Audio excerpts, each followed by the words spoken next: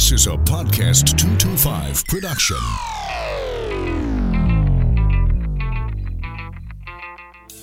The issues. What's going on now? What's happening in the state? The people. Carl Dabadie. We've got Michael Shingleton, Taylor Moore, Jay Darden, Congressman Garrett Gray, Richard Condon. He is Ryan Clark, Sharon Weston Broom. The podcast. And we're going to talk about that. This is the Clay Young Show. Welcome back for another ride on the Podcast 225 train. Clay Young here with you. Excited to talk with you on this week's episode 198. Can you believe it? Episode 198 of our podcast. And it's still amazing. And today we're going to be talking about something so near and dear to my heart, and that is the opportunity to get kids to fall in love with their purpose and learning.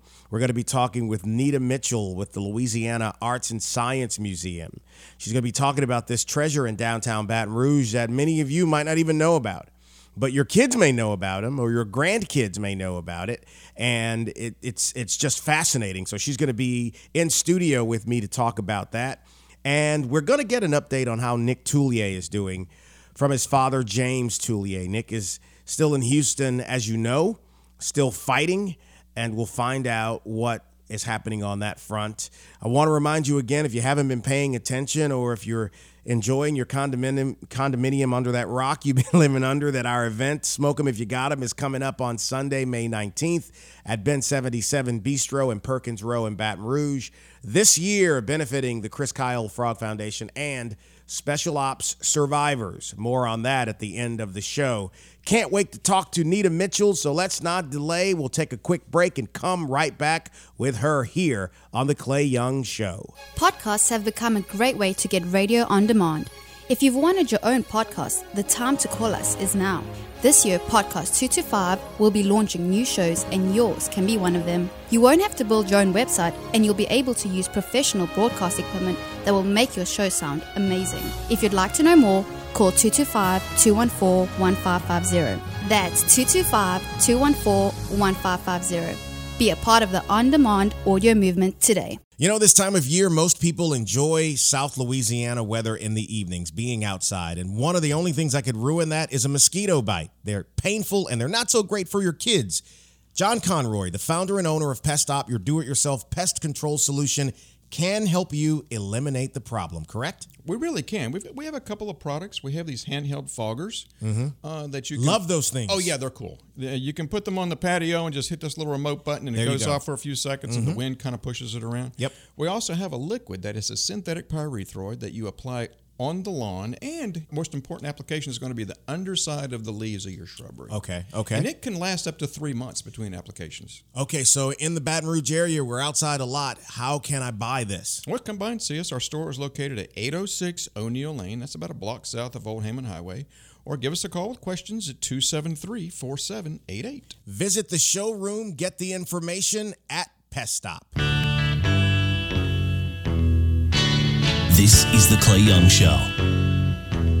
Back with Nita Mitchell with the Louisiana Arts and Science Museum. You know, I've been fascinated with museums and everything that goes on the inside of them. It's an opportunity for you to almost time travel when you're in a museum, because you can go back to a part of civilization that you may not have been able to see or touch and learn so much. And so that is where I want to begin. When people come into the museum, what is the atmosphere you want them to feel? What are the experiences you want them to have? Let's talk about that, and then let's get into some of the specifics of the timeline of the museum. All right. This is a great opportunity. Thanks so much, Clay, for asking us to be here today. And we want all of our visitors to experience that wow factor. Yeah. We love to talk about the wow. Yeah. And of course, we want them to learn. We want them to explore. We want them to discover.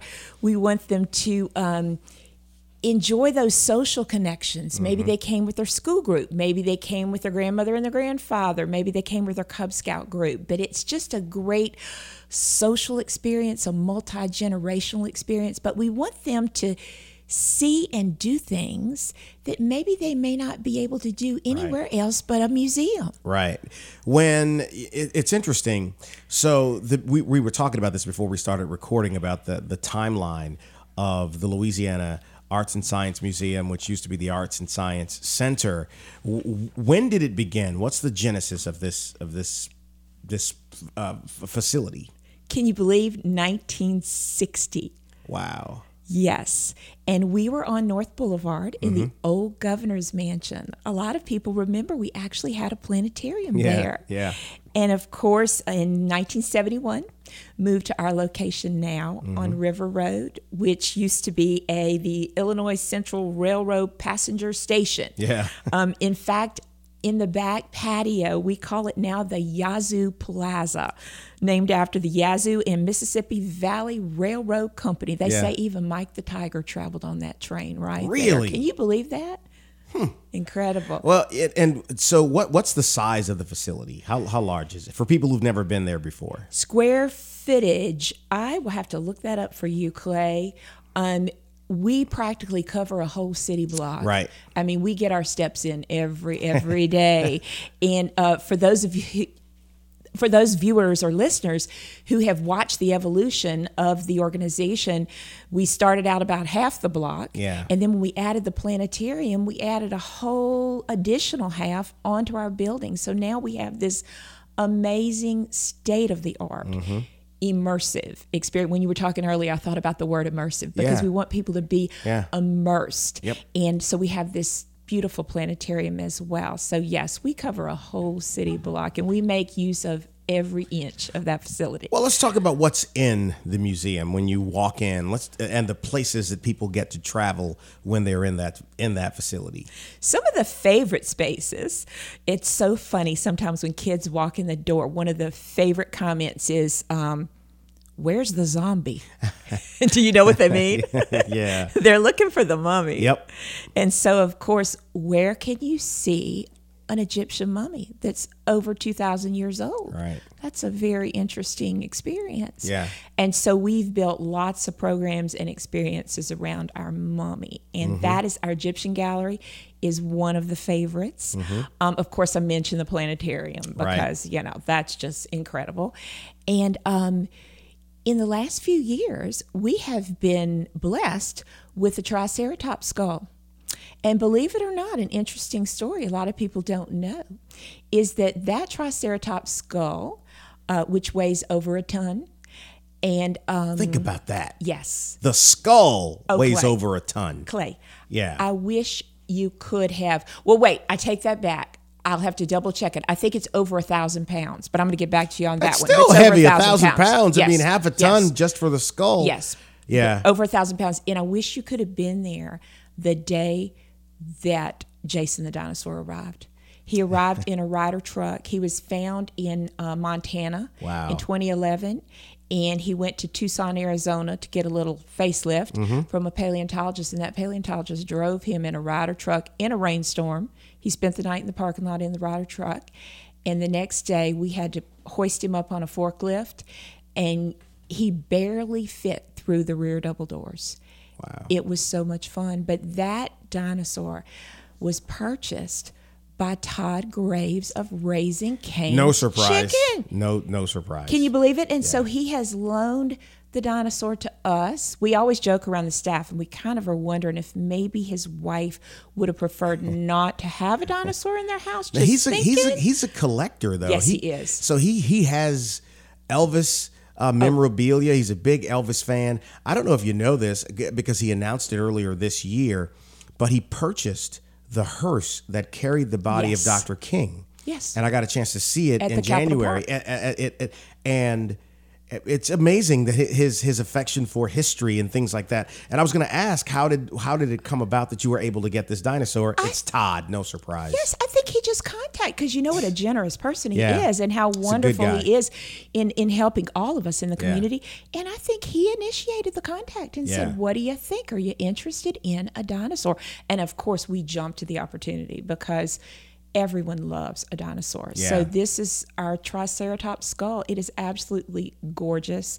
And we have built programming all around that skull because we placed it in an area called our solar system gallery, which has an astronomy emphasis. So what we've done is added a lot of fossils and rocks, and we've married astronomy and geology, and it's worked out beautifully. So we are so grateful to have Jason. I think about when kids come in, kids are fascinated by stars and the solar system and what's up there, and dinosaurs, obviously, it's a big thing. And now we're in this genre of entertainment where there are these movies about dinosaurs and kids are learning the names of dinosaurs. And I think that's fascinating. So I could see children falling in love with that. I know we're going to talk about other of the displays that are there, but let's talk about the learning factor that I know you employ, especially with children when they come into the museum. Absolutely. Our school audience is one of our largest audiences, and we take very seriously our relationships with teachers, with students, with school districts, and work very, very closely. And it's very important to the school community that the experiences they have in a museum setting or any kind of what we call field trip sometimes. And even that word is a little strange, because this is not a trip to McDonald's and go roll down the hill. I mean, this has to tie in with their curriculum for teachers to even get permission to come. And so we have a whole catalog of very structured programs that are closely aligned with the Louisiana Student Standards for Science, so that we can be a support to that teacher and that administrator for what they're doing in the classroom. And so it's interesting because of all of the things that they get to learn. You talked about the astronomy and learning about dinosaurs. What are some of the other exhibits in the museum? Oh, my goodness. We have art exhibitions. We have every semester we change the art exhibition. And so we just in the fall had one, a New Orleans artist, Lynn Emery, and it was called Forces of Nature. And it was sculptures. They were kinetic sculptures. And we were able to marry art and science and math as the kids are studying forces and motion and all of those concepts. And just a beautiful marriage. Right now we have another one that focuses on a photographer, Vivian Meyer. And there's a Netflix documentary all about her life. It's a whole fascinating story. But we do our best to, especially for the school children, to tie those exhibitions in with whatever they may be learning in the classroom. What's your highest expectation from what kids will gain having been in the museum? Well, we want to encourage everyone in the museum to become a lifelong learner and explorer. That's a big part of it. I love to tell kids that we're always learning, we're always exploring. And so we want to expand their curiosity. We want them to discover, we want them to think, solve problems, spark those ideas for their future. We strongly believe that museums, and this is proven, have a real role in workforce development ultimately. Because think about it. Think about a child comes to a museum. They've heard the word engineer and they thought it was somebody that drove a train. And then they come to our planetarium. Clay, you've got to come see the movie in our planetarium, Dream Big, Engineering Our World. It teaches them in a very wonderful way about what an engineer does. Then they come out of that planetarium and they come into one of our classrooms, and with one of our museum educators, they take part in a bridge building class or a robotics class that ends with a competition where their robots are competing to deliver food at the end of the line. So you see how we tie that all together, and we want it to be relevant. We want it to be relevant so they go, oh, I get it. This is what an engineer does, and this is really fun, and this might be something I would like to do one day. Well, they learn about the industrious nature of the human mind because of all of the great construction done throughout civilization without the benefit of technology, and long Yes. before cars and the things that were able to be built. As it relates to Louisiana, what is talk about the Louisiana flavor in the museum?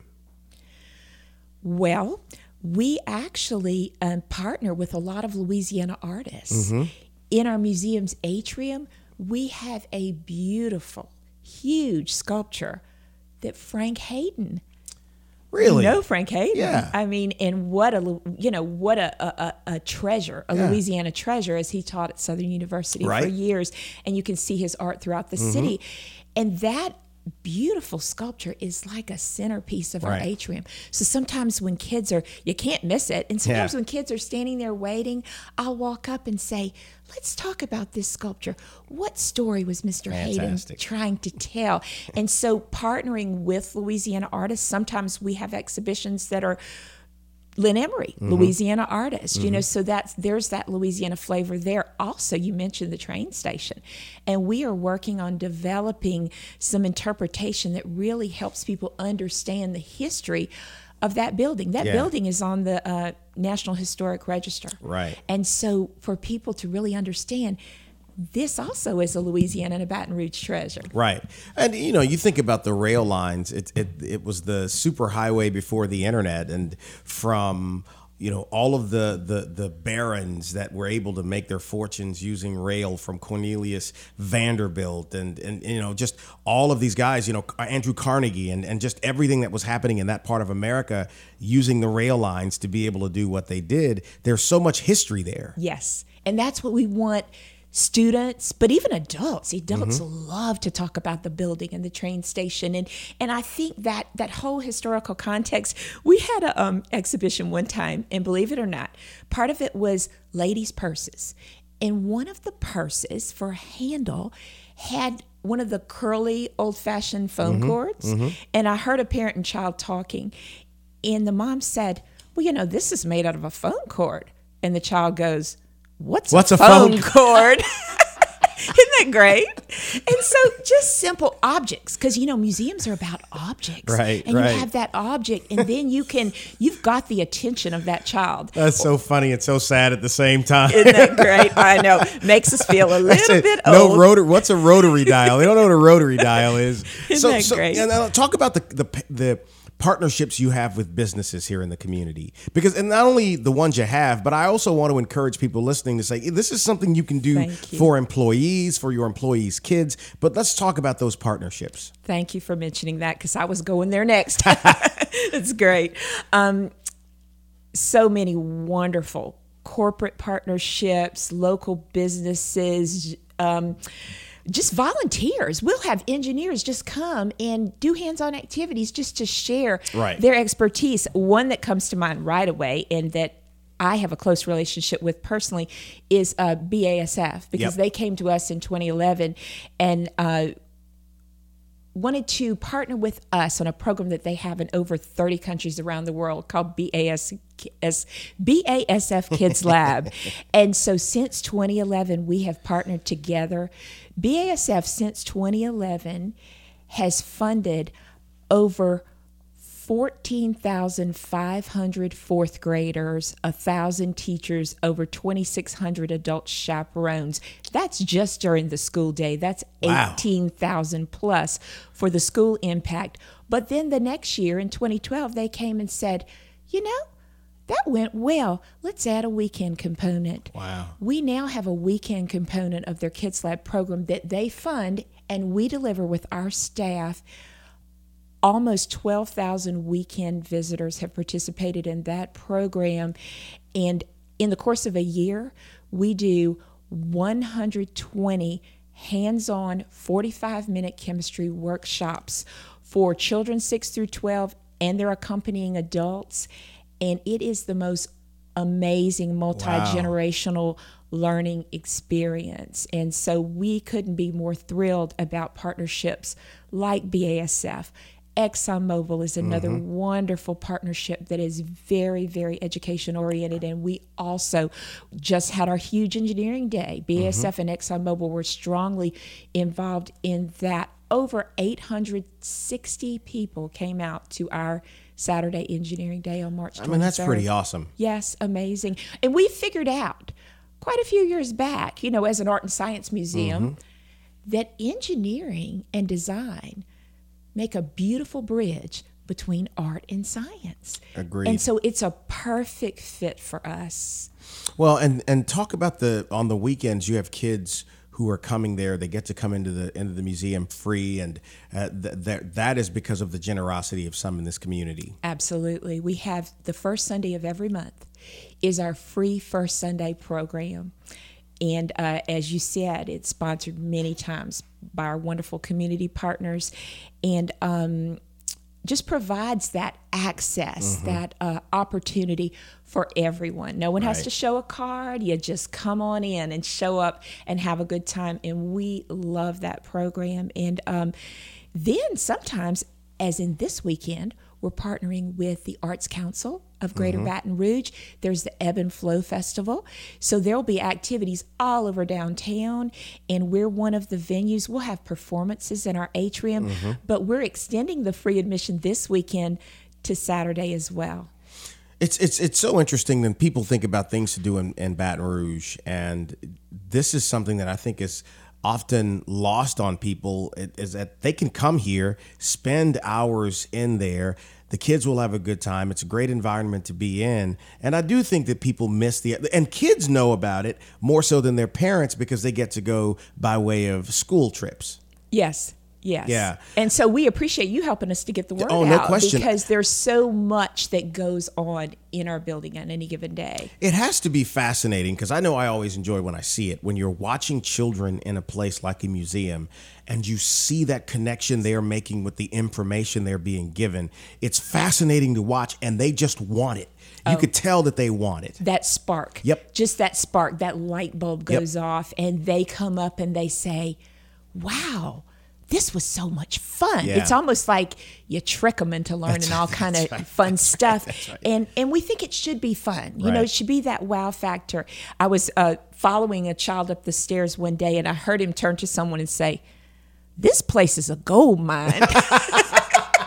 No question. Thought, that's great, because we hope it is, and we know it is. I think it is one of the most unfortunate things that happen in society now is, I think, children can miss the opportunity to fall in love with learning because of things that are happening around them. And I think that's really thievery, especially with younger children, elementary school kids who never get the opportunity to fall in love with something, through education, because that's their way to do special things. Going to a museum and actually being close to the fossil or part of a dinosaur, that's fascinating for a child. And you never know where it's going to take them. We totally agree.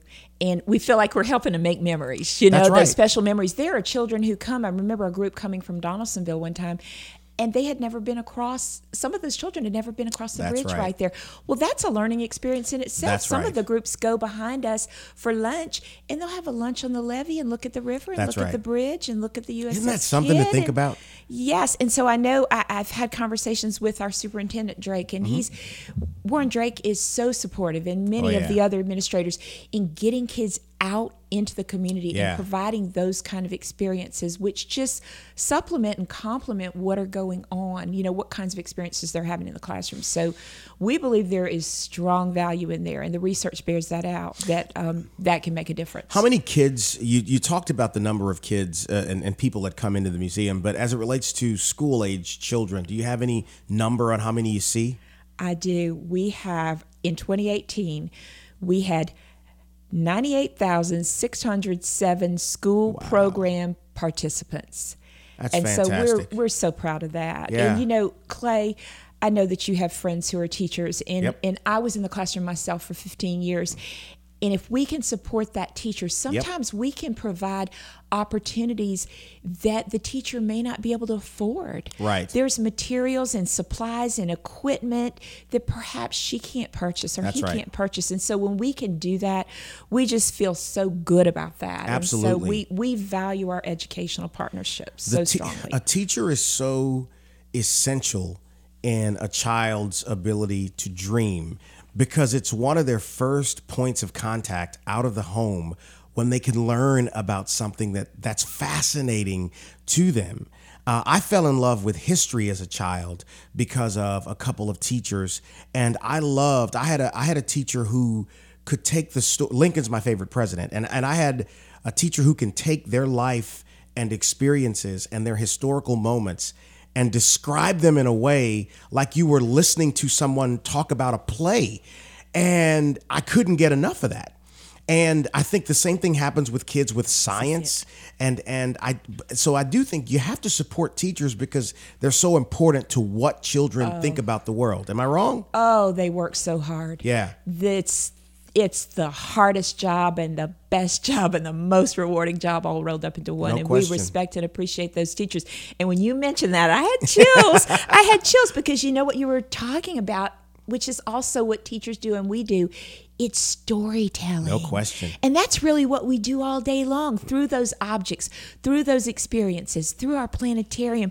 We're telling stories to capture that attention of that child, that person, so that it can propel them to greater horizons in learning. That's it. And it's so important because of its impact on a child's self-confidence.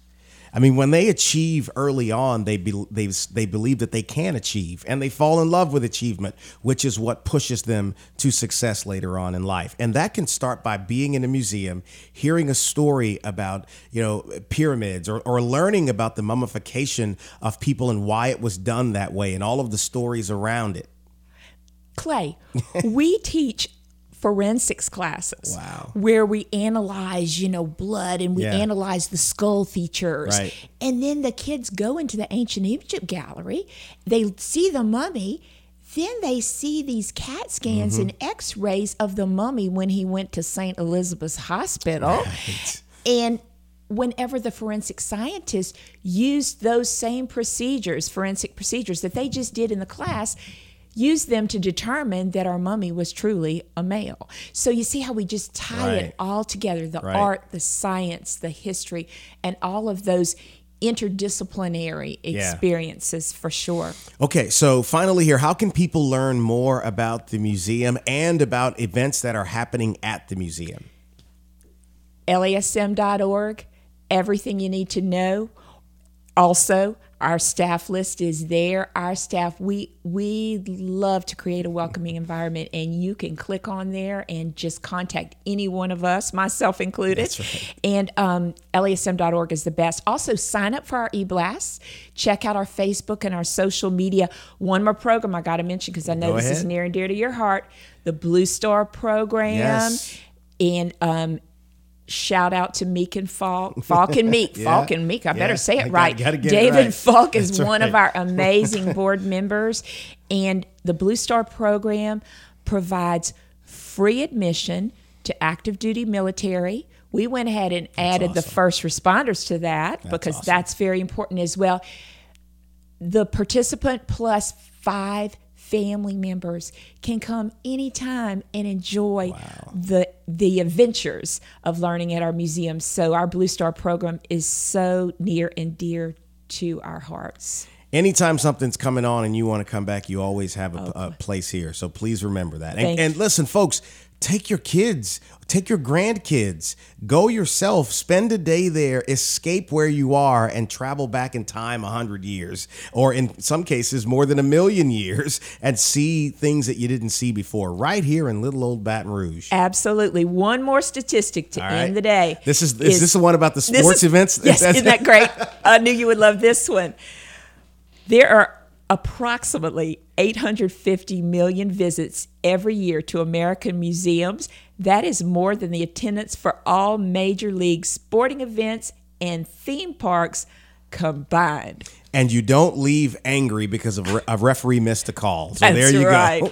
That's right. Nita, thank you so much. Thank you, Clay. We appreciate it so much. Promote your business or organization on podcast225.com. Podcast225.com is quickly becoming a weekly tradition for Louisiana listeners. Every month, thousands hear the weekly Clay Young Show. Every week, Clay sits with some of the state's most fascinating and entertaining people. posting your company's logo on the podcast225.com website or having a professionally produced commercial air on The Clay Young Show is a great way to access a loyal and informed audience. Get more information by calling 225-214-1550. That's 225-214-1550. This is The Clay Young Show. Back with James Tullier, who is in Houston right now. James hasn't been on the podcast in a few weeks, and I wanted to talk with him to see how he's doing, see how Mary's doing, and of course, see how Nick is doing. JT, how are you, buddy? Okay. So day to day, hour to hour, you know. I hear it. So that's the obvious question right out of the chute. How is Nick doing? He's doing okay today. He slept well last night, so he's had a good day today so far. The therapies will tire him out, you know, and by the late in the afternoon, he'll get sleepy, and you know, that's the type of situation it is. With TBI injuries like that, they get wore out with through their therapy sessions. Any trouble as of late? Any health concerns or issue over the last few weeks, months?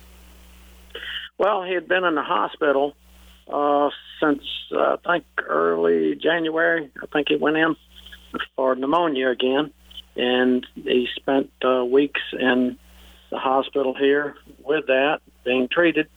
They ended up discharging him over to TIER, and so that's where he's been at for a couple of weeks now at TIER here in Houston. And after he got there to TIER, he had a relapse in his left lung of pneumonia, and but it seems like they caught it real quick and stopped it from progressing, and he's been okay since. So, but you know, our problem is over last year, I think he had pneumonia 5 times. Yeah. And so that the recurring, cases sets him back, because what happens, he goes in the hospital and loses the therapies. And with a TBI patient, they have to have ongoing therapy. Mm-hmm. If they lose that, then they lose. Not only do they, they don't just plateau, they start declining in the gains that they have achieved, and that happens to Nick. So, how long was he without therapy? Well, the entire time he was in the hospital. Okay. He was, I know, the whole month of January. This is, I think, January and February. I'd have to look back. Time is a problem. Keeping track of it. I know when he went in the hospital, I couldn't tell you the date that he came out at the moment. That he came straight out of the hospital and directly to TIER. And it seems like he's been at TIER for probably about 3 weeks now. Any idea why this pneumonia keeps recurring? They say it has to do with aspiration. They changed his what's called PEC tube. That's a feeding tube, goes directly into the stomach. They originally had what they call a G tube, and that G tube just puts everything directly in the stomach. Mm-hmm. And because of that, they felt he was having reflux issues. And, for various reasons. One, if he got fed too much, then it could cause reflux. Just various reasons. If his GI tract seemed to slow down, boom, there we would go with a reflux issue. And when it would go up into his mouth area, instead of going back down into his stomach, it would go through the wrong pipe and get into his lungs. And that would, they call it aspiration.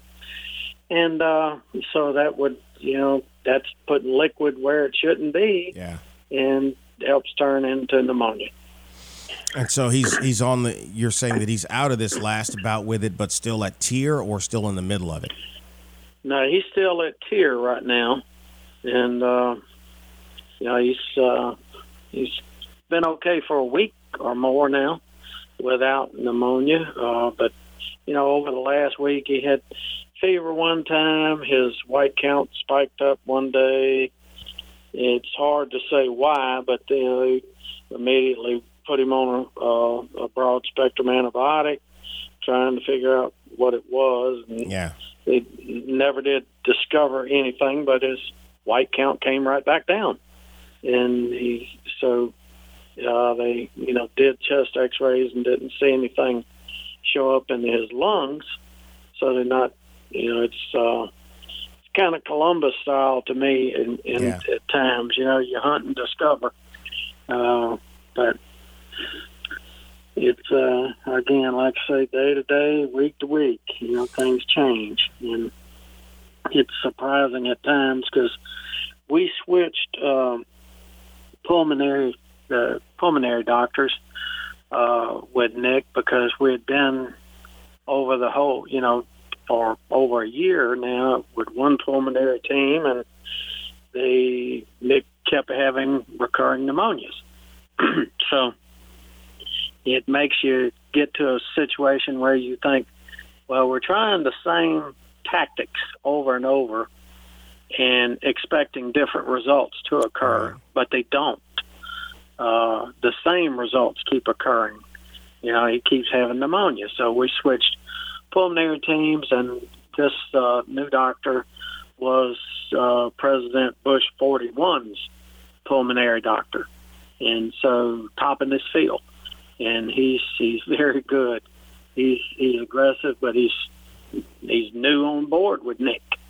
And he had checked Nick early in the week, and Nick was good. By the end of the week, Nick had pneumonia.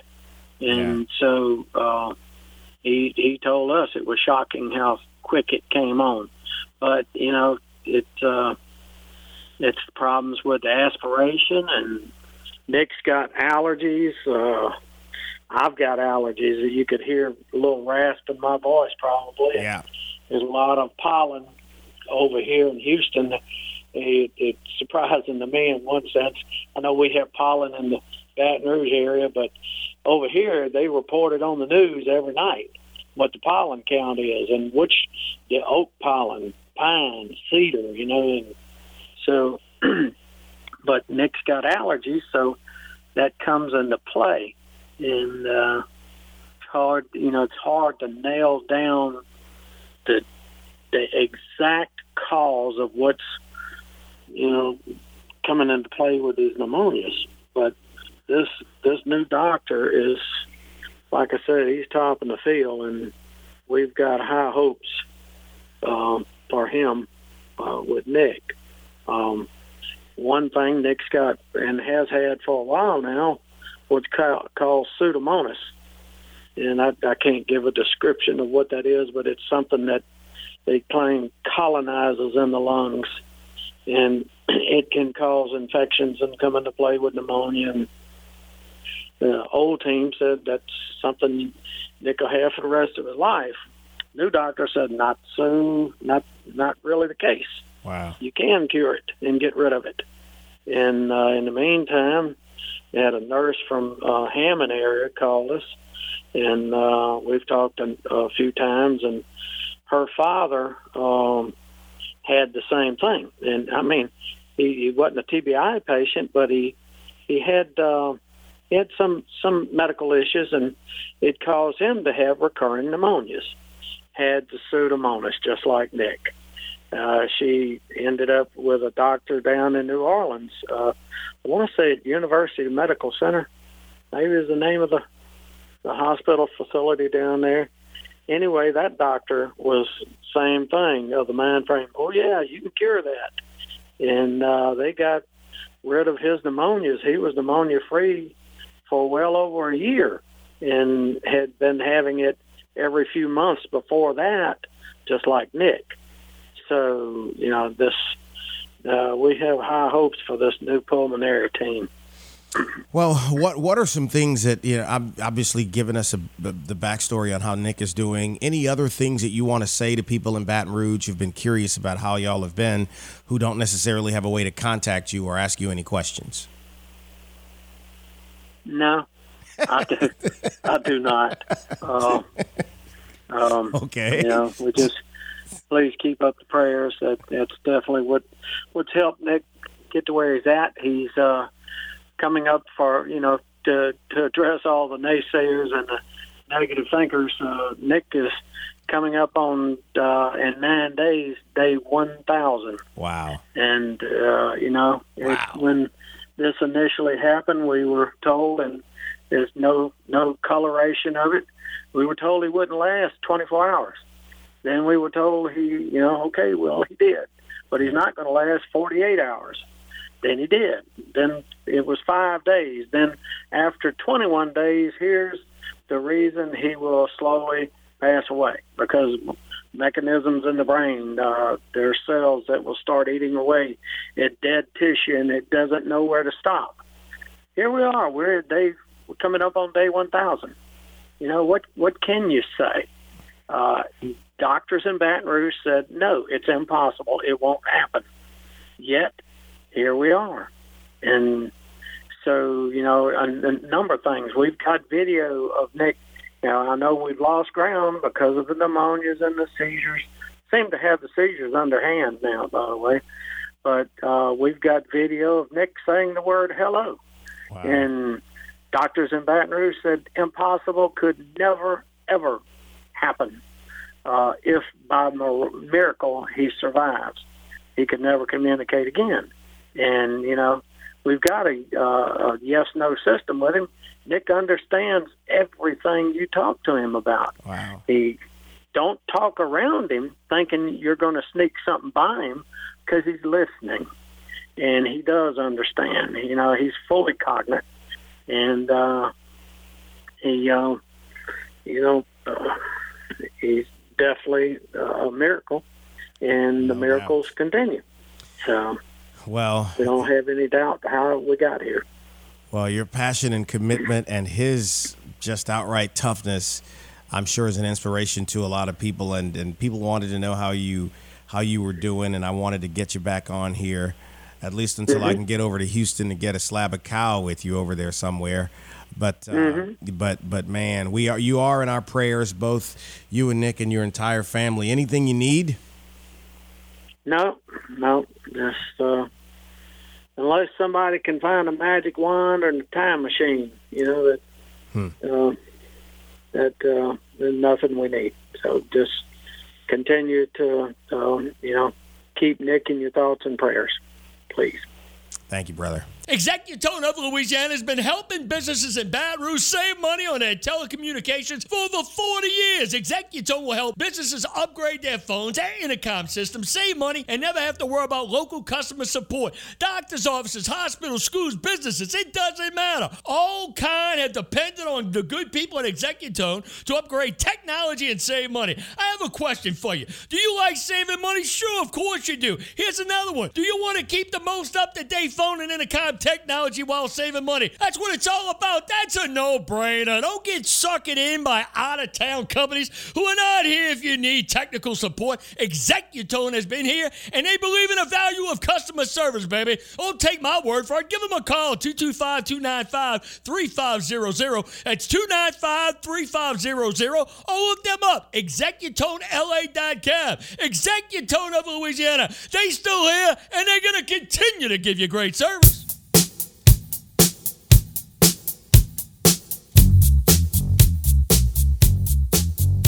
Thank y'all for being here today. Enjoyed our conversation with Nita Mitchell, and of course, getting an update from James Tullier about how Nick is doing.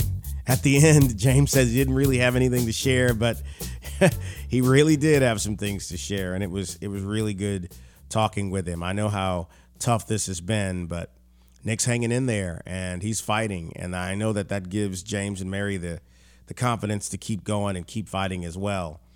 I think it's important for this community in the aftermath of everything that happened in 2016 to try to work to not only make things better, but to get along better and not trade in all the toxic energy that's out there on social media or in the media in general. I'm just not going to do it. I'm not going to do it. And I think there are enough people out there slinging hate around. They don't need another one. And I have better things to do. So now, smoke them if you got them. Sunday, May 19th, Ben 77 Bistro in Perkins Row, 4 o'clock start time, the auction items. I can't wait to tell you about the live auction items. There may or may not be a trip or two involved in the auction. Just saying. Just saying.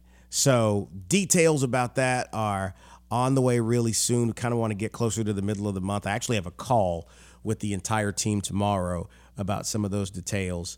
And so I'm looking forward to it. Thank you for being with us. Approaching episode 200 of this show. Tell your friends about us. You can find me on social media. On Twitter at Clay Young BR. On Facebook, of course, Clay Young. Clay_Young BR on the Instagram. Share, like, follow, the whole nine. I appreciate you being here. Thanks for listening. Catch you next time.